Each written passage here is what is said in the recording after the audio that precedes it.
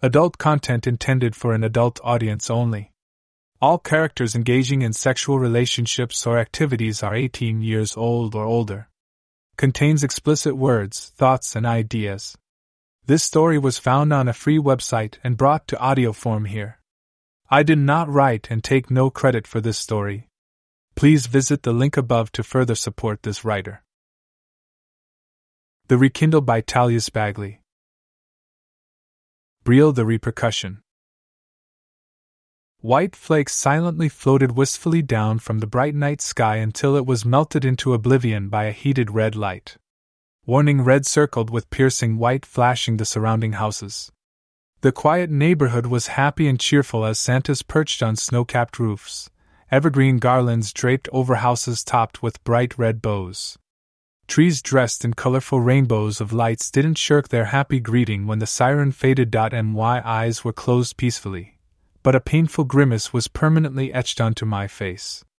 The gurney bumped and squeaked as I was wheeled out of the ambulance into the small neighborhood hospital. My forehead creased as the team of medics moved around me, all wearing expressions ranging from concern to indifference. Guilt set in. It was so close to Christmas, and the memory of my family who looked like mannequins that afternoon still burned in my mind. They had been sitting around me, mother, father, brother, all trying to seem cheerful for the holidays, all keeping a watchful eye on me. My grandmother's Afghan kept me warm. A beautiful scarf my mother had purchased was wrapped around my head, hiding what remained of once beautiful brown hair that had cascaded in curls down my back. First, I remember the pain shooting through my body, contorting my face and putting expressions of alarm on the mannequins. They had tried so hard to make the holidays seem as though nothing had changed for the last year, as I'd requested. They tried so very hard to be happy despite the corpse-like body that sat in the living room now trembling through gritted teeth. Brielle! A chorus cried, but I was gone already. My mind had protected me from the pain that raked through my body, the pain of seeing my family standing over me like a macabre tableaus of desperation and love. Desperation to save me. I was wheeled through the hospital corridors, bright and quiet other than the anxious people that cared for me so. Lazily, I opened my eyes and saw them standing around me, following the gurney down the hall. It was like the first time, months ago, their anxious, nervous faces looking down on me as I was wheeled through a hospital. They had thought I was asleep, but I lay in the dark room of the hospital hearing words thrown around like blood disorder, bone marrow, degeneration. I turned over in the bed, careful to not disturb the clear tubes that pulled at my skin under the thin hospital gown, already acknowledging the inevitable. I knew the real cause of my illness, though no one would believe it. It was a broken heart. I even remembered looking it up once on the internet, and my pathetic feelings were validated. It wasn't as uncommon as I had thought, as I discovered many people had died of a broken heart. It was as if the body could no longer fight against the soul's mystical way of running the body. It was shortly after he had left me that I fell ill. I dare not tell him. I did not want to feel that he would come back only because I was sick. I had buried my face in the pillow, feeling responsible for my family's sadness. My eyes clenched upon hearing my mother cry in the hallway as the doctor gave her the grave prognosis. My brother, Ihan, had not looked me in the eyes since that day. It was as if he knew the real reason, and it made him all the more furious. Slightly, I tilted me head to the side and saw Ihan racing with the bed down the corridor. He was looking at me now, and through hazy eyes I saw the love that we had always shared together. I missed those eyes and hated being so detached from my twin, but loved seeing his eyes look upon me for that second until he realized that I had noticed him. The scowl that had creased his face since that first day returned, a mask hiding his true feelings. I tried to reach my hand up to touch his that held the metal bed rail to apologize in a simple touch, but just lifting fingers was too much exertion. A wet, hot tear burned, fighting to escape my closed eyes. I had never wanted my pain to infect my family, especially during the holidays. Ihan had always been very protective of me, his little sister little as of 1 hour. I had came into the world with a struggle, and he thought I had decided to leave it without a fight. Ihan felt that his sister that he had shared so much with had betrayed him. Betrayed him for Caden. He tried to reason with me. He would say, Brielle, Do you really think Caden would want you to give up so easily? I only turned away from him. I knew he was trying to help me. He later gave in to his frustration and anger. Brielle, he doesn't care for you. He left you. Please, just let him go. Let him go, so you can fight. I winced at his words. It was true, Caden had left and wouldn't care if I were dead or if I'd found someone else. I hadn't spoken to him since the day he had told me that he wanted to end it. He called it being pragmatic. I have despised that word ever since. Since when do feeling and love have anything to do with pragmatism? I couldn't blame my brother for his anger. I loved him and I was causing him so much pain. All my life I had hated the feel of doctor offices and needles, but now I felt nothing. I'd had enough things stuck in me that I felt like a pincushion. All I wanted were my memories. That was like cupping water to a thirsty mouth, as if my memories of being happy with Caden were enough to heal me. He had been my morning star and I had been the east waiting for him to rise with his brilliance, bring me joy and happiness, the peace of a new day.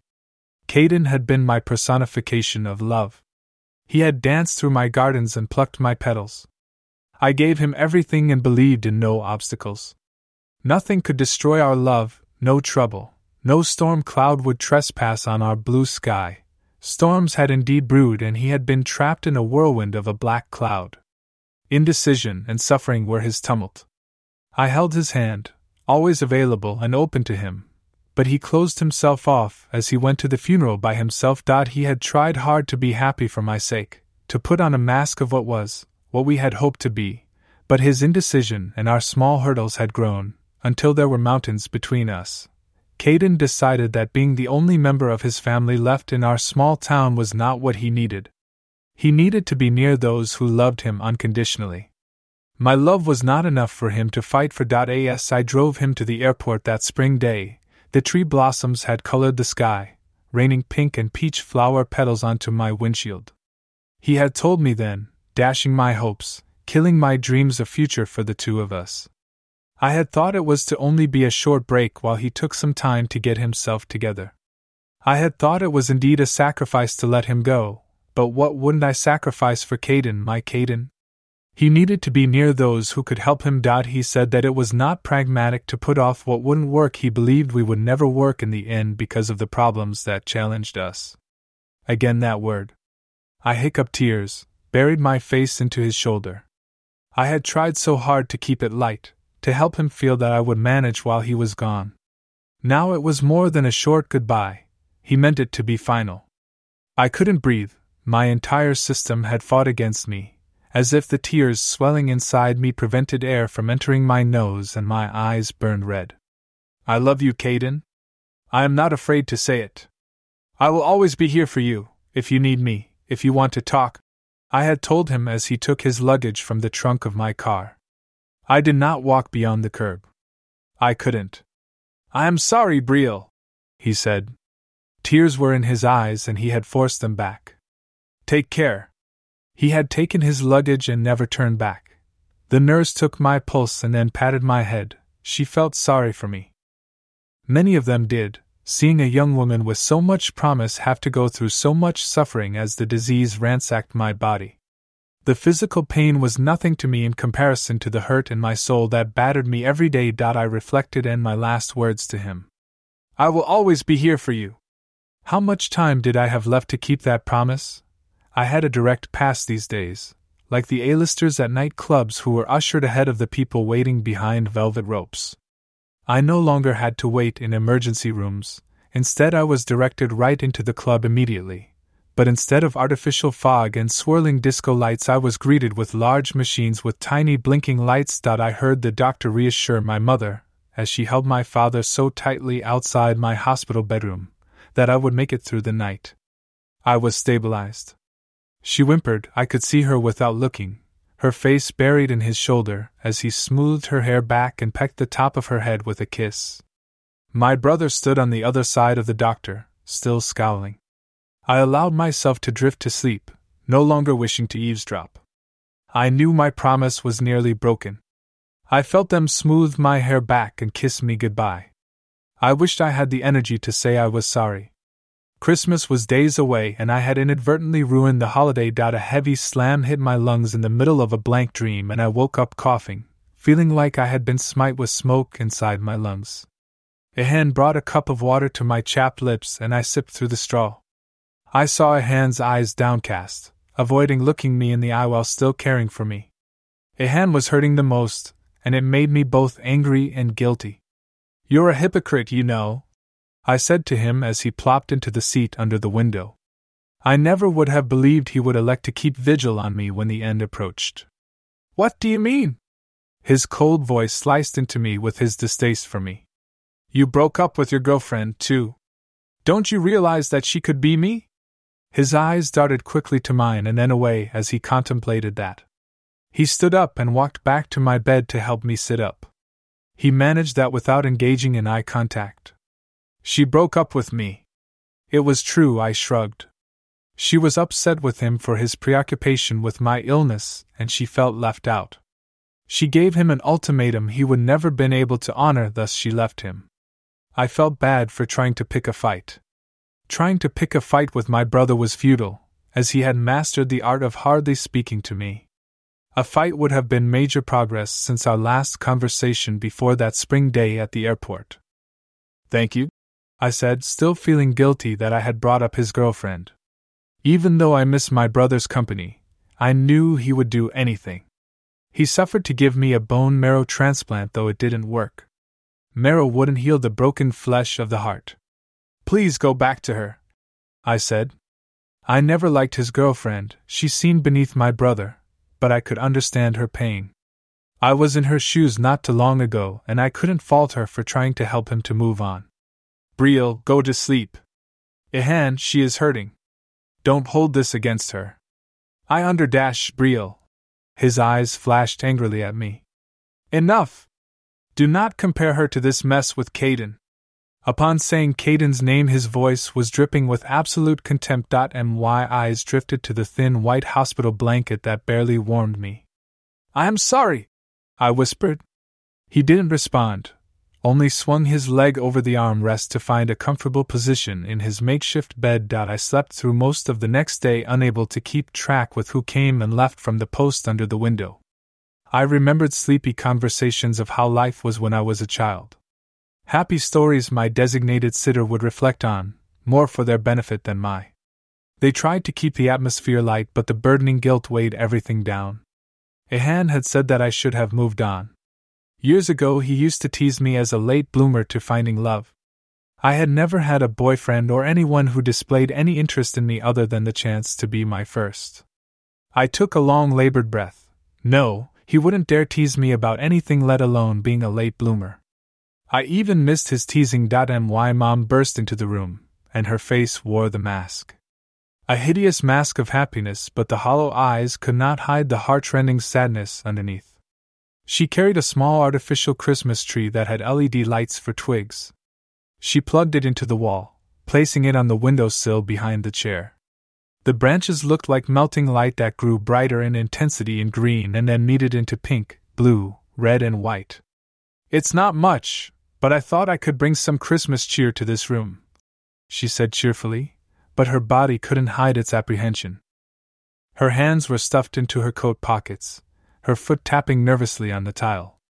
She exhaled finally, releasing whatever grave ideas she was thinking, and sat on the bed, her motherly hands putting my imaginary hair behind my ear. "We just have to get through Christmas, hey?" Her smile was more a grimace. "And then spring." She arched a hopeful eyebrow. I took her hand into my own. "Yes, Mom. I am sorry I ruined the holiday." "Nonsense. The holiday is about family. Friends. She stopped herself. My entire family knew my heartache, and I felt bad when she looked back at me with apologetic eyes. "No, you're right," I encouraged her. "That is exactly what the Christmas is. It is the expression of love." My mom smiled, her eyes hopeful again. I spent Christmas Eve moving from nurse to doctor to specialist. I was passed around like a hot potato. Each moved about my body, which was less and less my own, and then tossing me to the next, not willing to let my death happen on their watch. Death. I rarely let the word come into my mind. I had adopted other phrases such as passing on, sleeping. My brother would let one phrase pass his lips angrily as he dreamed, giving up. I didn't see it as giving up. I wanted to wait, to be available for him, to live. But everything had a road of its own, a path I had never thought to take. I paid no mind to the timeline the doctors had given my parents. Every hour was like a day, every minute like an hour. A week, I heard him say, and my mother gasp, crying into my father's shoulder. Even though I did not see them, I knew that my twin stalked away. Ehan, remember when we made gingerbread cookies for Santa? And when we snuck out of bed in the middle of the night, we found Mom and Dad sitting on the couch. Mom's legs were over Dad's lap while he fed her our cookies for Santa. I said to Ehan, the current occupant of the Death Watch post. He was the only one who did not engage in reminiscing. You charged at Mom and Dad, saying that Santa was going to take them off the good list for stealing his cookies. I waited for him to finish the story, but he only sighed heavily, looking out the window while snowflakes fell past. And then you saw the tree was filled with presents. I don't think you ever believed in Santa again, despite Mom and Dad telling you that Santa said he was allergic to ginger. I laughed slightly, but he did not join in. I sighed. Ehan, I'm sorry, I said to him, my hands tracing the patterns on the blanket. I am trying to fight to live. He didn't respond, and a louder sigh than I wanted passed over my lips. I fell back against the pillows that propped me up. I grabbed the television remote and flipped through the stations, when Ehan's hand startled me, touching my hand with the remote. Tears were streaking his face, which pushed me aback. Brielle, I'm sorry. Ehan was looking me in the eye for the first time since he learned I was dying. The nurse came in, interrupting our reunion. She placed my dinner on the hospital table and wheeled it nosily to my bed. Ehan huffed a smile. His eyes were happy for the first time when he lifted the lid to the meal. He picked up a little gingerbread boy I was allowed for dessert. Give it to Santa. I smiled and watched as he took the small plate and placed the little confectioned smiling man underneath the Christmas tree. I slowly ate my holiday meal. Bland turkey, white meat and steamed carrots. A nurse returned and asked for my brother. He stood, patting me on the head as I absently ate my meal. It took me a while to realize the commotion outside my door was coming from my brother. His voice was filled with heat. No, you may not. Only family. Stop him. I don't want him in there. I heard my brother shuffle against the window that looked into the hospital nursing station. I heard his body hit the wall beside the door. Damn you. Stop. You've done enough. Then I heard the frantic squeak of shoes running towards my door. Just as my door swung open, the light from the hallway flooded into my room. He stood there, his hair covered with crystal snowflakes, a small, perfectly square wrapped box in his hands and perfect smile on his lips. My heart stopped. I couldn't move. Then, hands seized his shoulders, pulling him from my door. Ehan, the reception. I smiled grimly at his struggle against the hands that held him down. His face was filled with pain as one of the orderlies had clenched his arm, twisting it behind his back as they tossed him to the floor. His perfect face was red as tried to ease their hold on him. Just as I reveled in seeing him in pain, my arms crossed my chest while I watched him with dark eyes. I noticed the surprised nurse behind her desk, the receiver to her ear while her other hand dialed the police. I hoped. Her eyes were glued to the fight in front of her desk.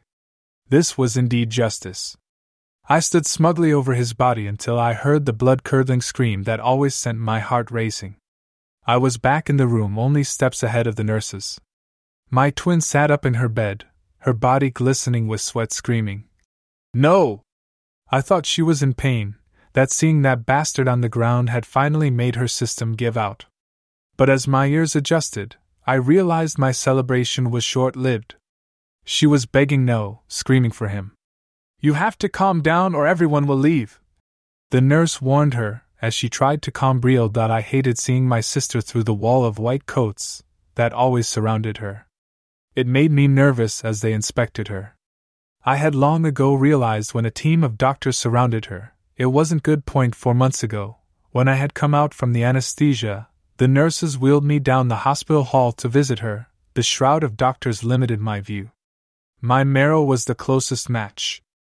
I had shared my life with Brielle, my mother's womb. We had shared everything that helped us live, but now she struggled and my marrow was rejected. My eyes darted away when the white cloud dissipated.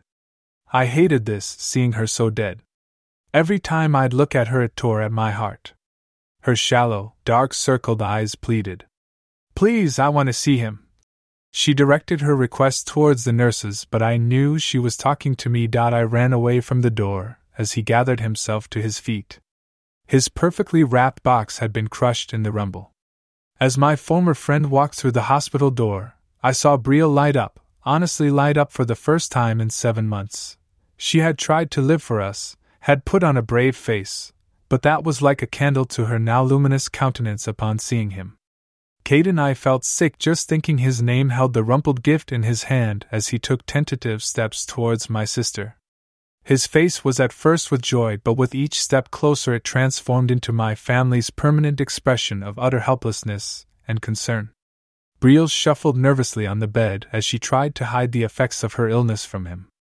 I should have felt glad to see the pain crest his face when he at last saw what he had done to Brielle, but for him to share in our grief as a communal member was a great insult.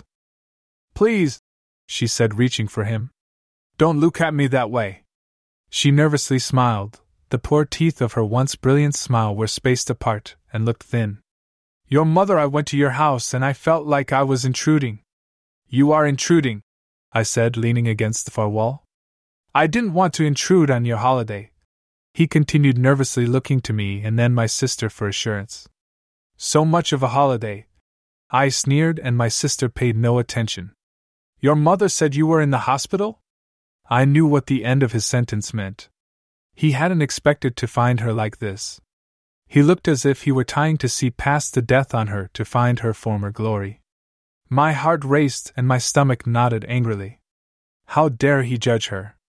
"I know," she said quietly. "I look hideous."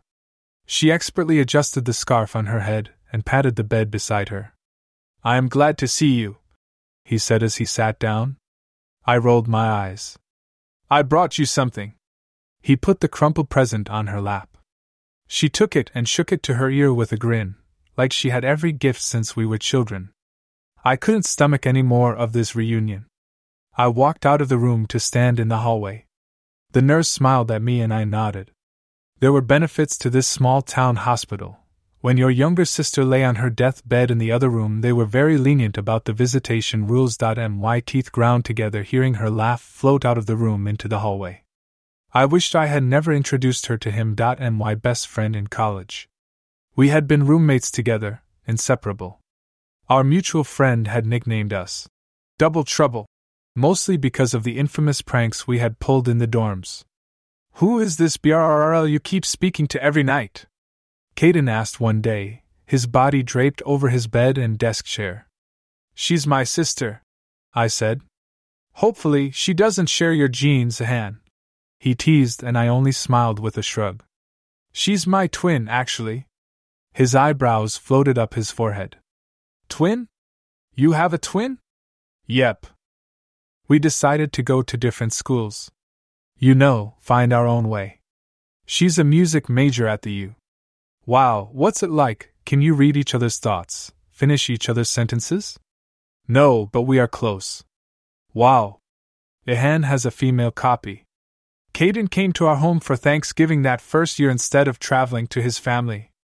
My sister took to him right away. We all became a new team. Double and Trouble had been newly coined the Musketeers as Caden and I would drive to Brielle's University on weekends. I enjoyed having my sister and best friend around without having to choose one over the other.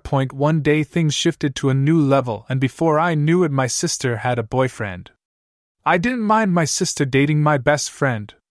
I trusted him with her. I knew he was going to be sensitive to her delicate nature and honor her as her first true relationship. Now I regretted having ever laid eyes on him. I watched my sister during those days after tragedy had hit Caden's life. She was just as frazzled as he was. She had sleepless nights when he wouldn't return her calls. She had a way of sucking up her feelings and concerns for him when he refused to let her accompany him to the funeral. She had reasoned it as everyone had different ways of dealing with grief. I have to give him his space, she would say as a mantra. She was incredibly loyal and devoted to him, more than any girl I had ever dated was to me. I was shocked that he decided to break it off right before he left the country. Brielle spoke with him until the nurses took her for more tests. I thought he had left us to our personal hell, giving us peace from his presence, a horrible memory we wanted to forget. He returned while she was with the nurses.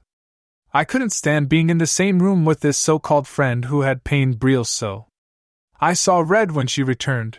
Her face was again bright with joy, the real joy that had been absent for so long. Caden had brought her hopes up. I could not believe he would do this when so much was at stake to keep her alive every day. Caden left after my sister was given drugs to help her sleep. He looked at me with disbelief as he left. He couldn't believe that she had declined so rapidly since he had broken her heart. I glared at him as if my stare could inflict as much pain on him as he'd put Brielle through. We didn't say a word to each other, though I wanted to know how long he planned on staying and what was his motive for seeing her now, at her end, when he had made it impossible for her to communicate with him before this.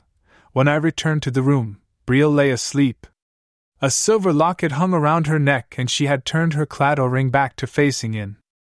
I sighed against the tightness in my chest, but it did not disappear. Caden, the reappraisal.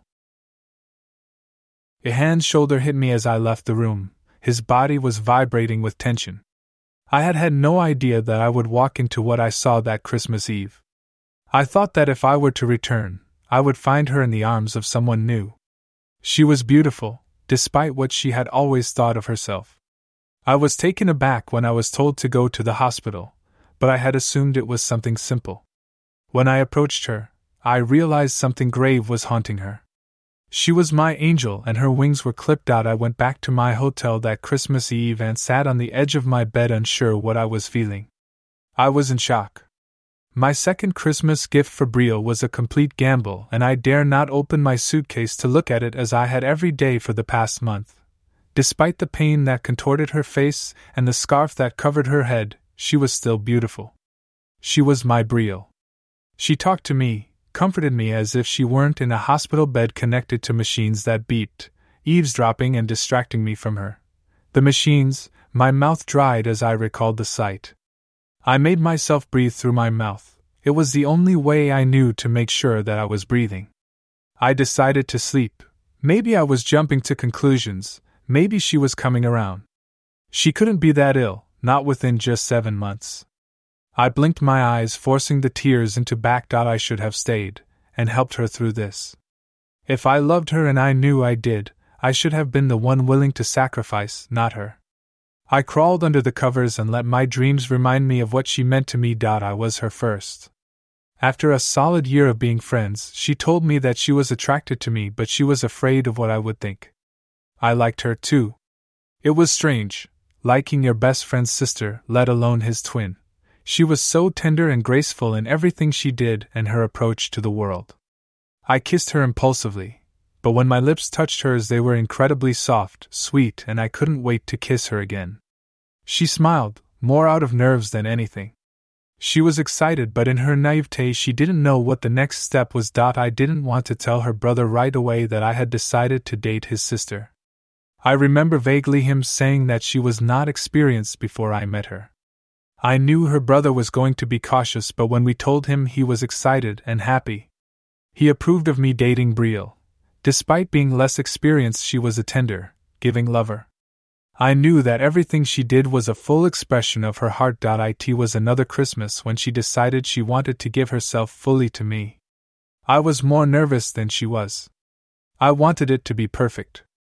I was on a small college budget, but I saved and took her to a quaint bed and breakfast in the hills. I covered the bed with rose petals and candles flickered all over the room. I had bought a bottle of champagne.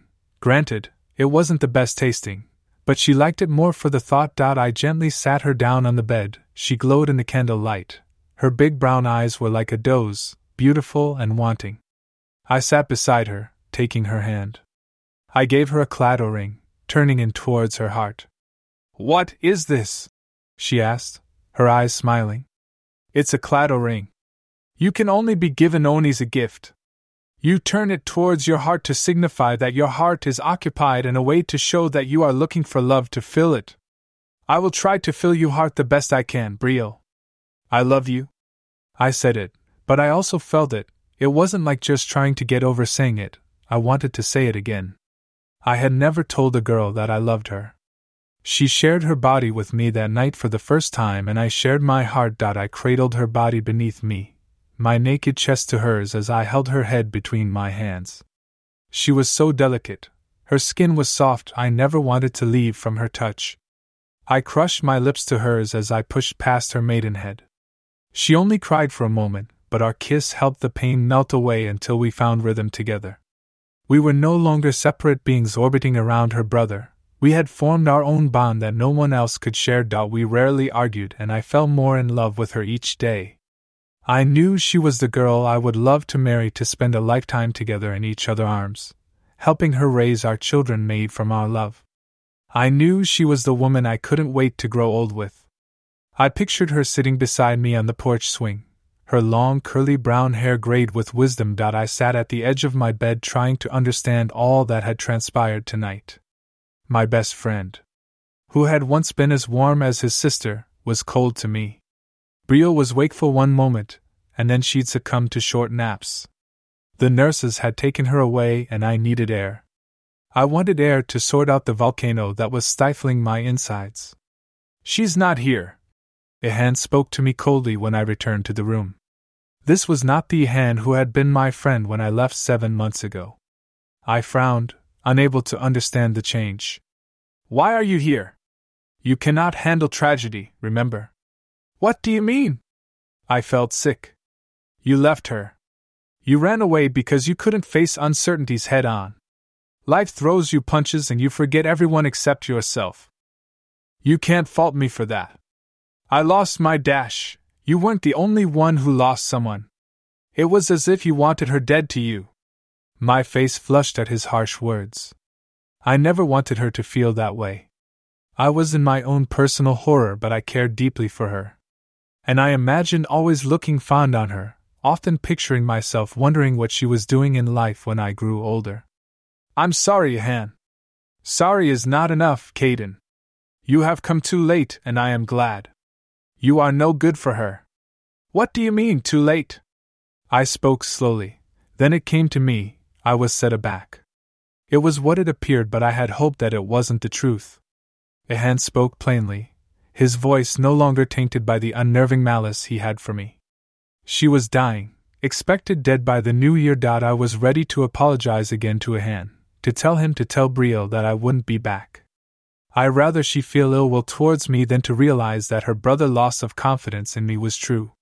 Something would indeed happen to Hughes eventually, and would I be able to handle it, and still be a good person for Brielle? 2 people in 1 year. I couldn't handle it. I knew I would not manage. It was like death followed me. Wherever I went, the closest and dearest people to me had been lost. I believed Ihan. I was ready to turn to the door, excuse myself from her life once and for all when the nurses wheeled her in. She looked worse than she had hours before. She sat in the wheelchair, her head tilted back, her skin was gray, eyes dull. When she had passed me, she opened her eyes and smiled. Her weak, tube-covered hand reached for me, but I did not reach back. However, I was struck again by my reason for my return.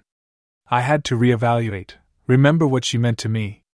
And then I saw my precious angel for what she was, and I could not leave. I had to show her my love. She deserved it. "I thought you were leaving?" Ihan sneered at me as he helped his frail sister into the bed. She looked at me, her eyes happy and pleading. "Please don't go, Caden. I'm fine." I couldn't leave. I wouldn't. She deserved so much more than to have to deal with my fear again. She was better than the consequences of my fear. I shook my head and sat on the bed next to her. Ihan, his body full of resentment and tension, stormed out of the room.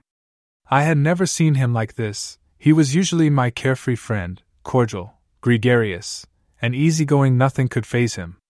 Brielle followed him with saddened eyes as he left her room. He's upset with me. I looked at her curiously. I don't want to talk about it. Merry Christmas, I said, changing the topic. I didn't want to talk about it either.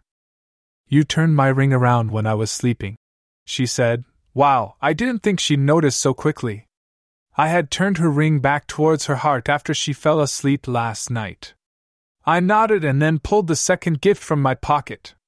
Yes, I did turn it around because you should have a full heart. With shaky hands I placed the box in her lap.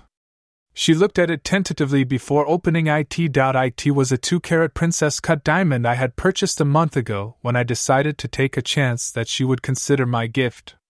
Brielle, will you marry me? I asked her. She stared at the diamond, turning it this way and that, watching the light glint off the facets. She slowly put the gift back down in her lap and looked at me. No, I can't. I was surprised. Why not? I love you. I'll make sure it is perfect. I'll make sure everything is perfect. I was desperate. No, she said again with more resolve. I am dying in a matter of days. It's just not going to be how my life worked out. I don't want you to be a widow. To deal with the pain of 2 deaths in 1 year. Please don't feel sorry for me. I want to marry you, life expectancy be damned. I love you, Brielle. No, she said and then turned away from me. I rubbed her back. I could feel her body shudder slightly. I knew she was hiding her tears from me. I said after a moment of silence. I should have stayed. Her parents pushed through the door singing, Joy to the World. And she had just enough time to recover herself. Her parents were always kind to me and hospitable. Unlike Ihan, they seemed unchanged by their opinions of my return, almost like they were happy that I saw their daughter. Maybe there was more to this dying because of me. Was it possible to die of a broken heart? Was it possible that these 2 wonderful people had placed all their chips in hopes that I would help Brielle get better? They stood around her opening their presents. Eerily, she opened none for herself. Her mother whispered to me while her father flipped through the channels with her. She insisted that we not buy her anything.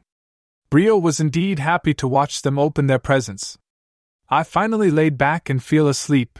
The image of her happy face, so opposed to what fate had given her, could not be erased from my mind.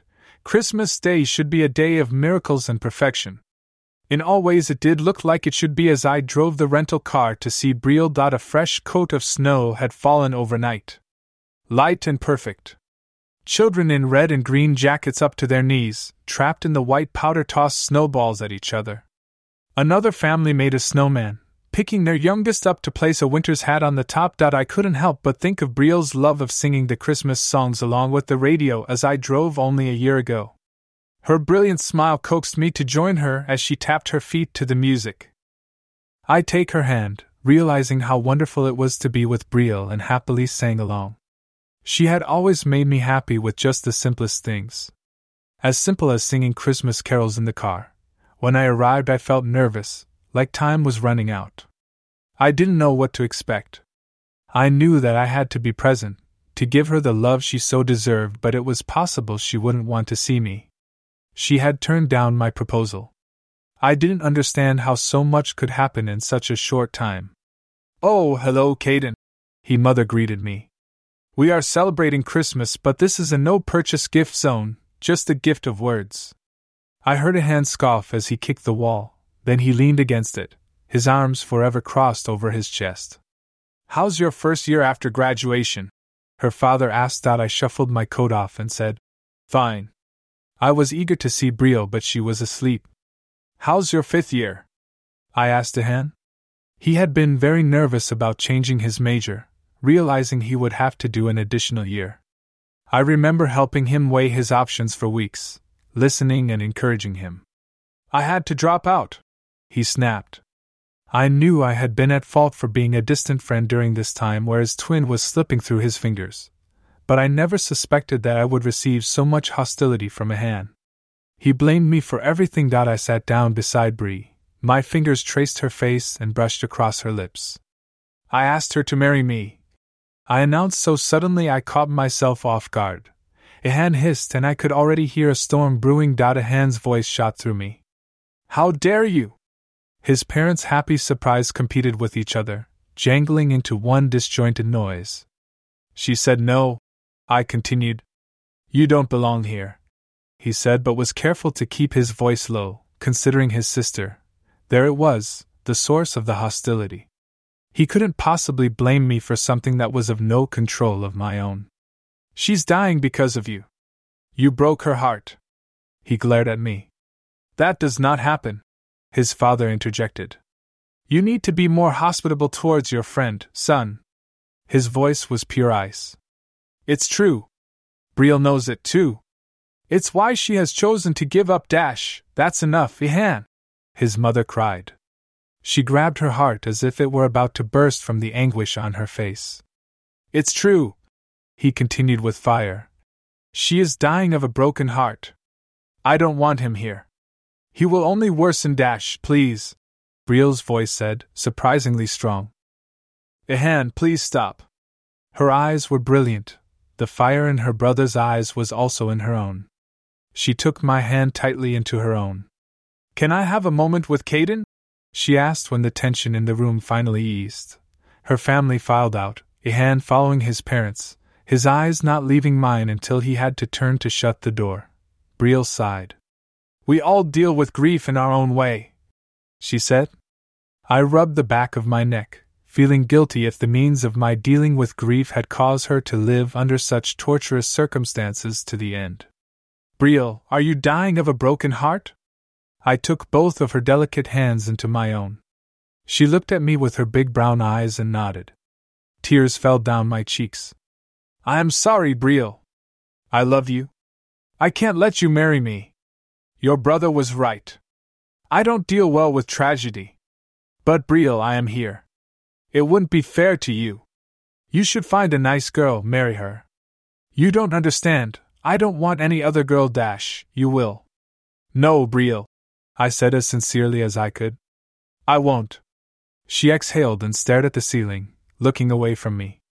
I will make the most of the time we have, Brielle. I won't leave your side.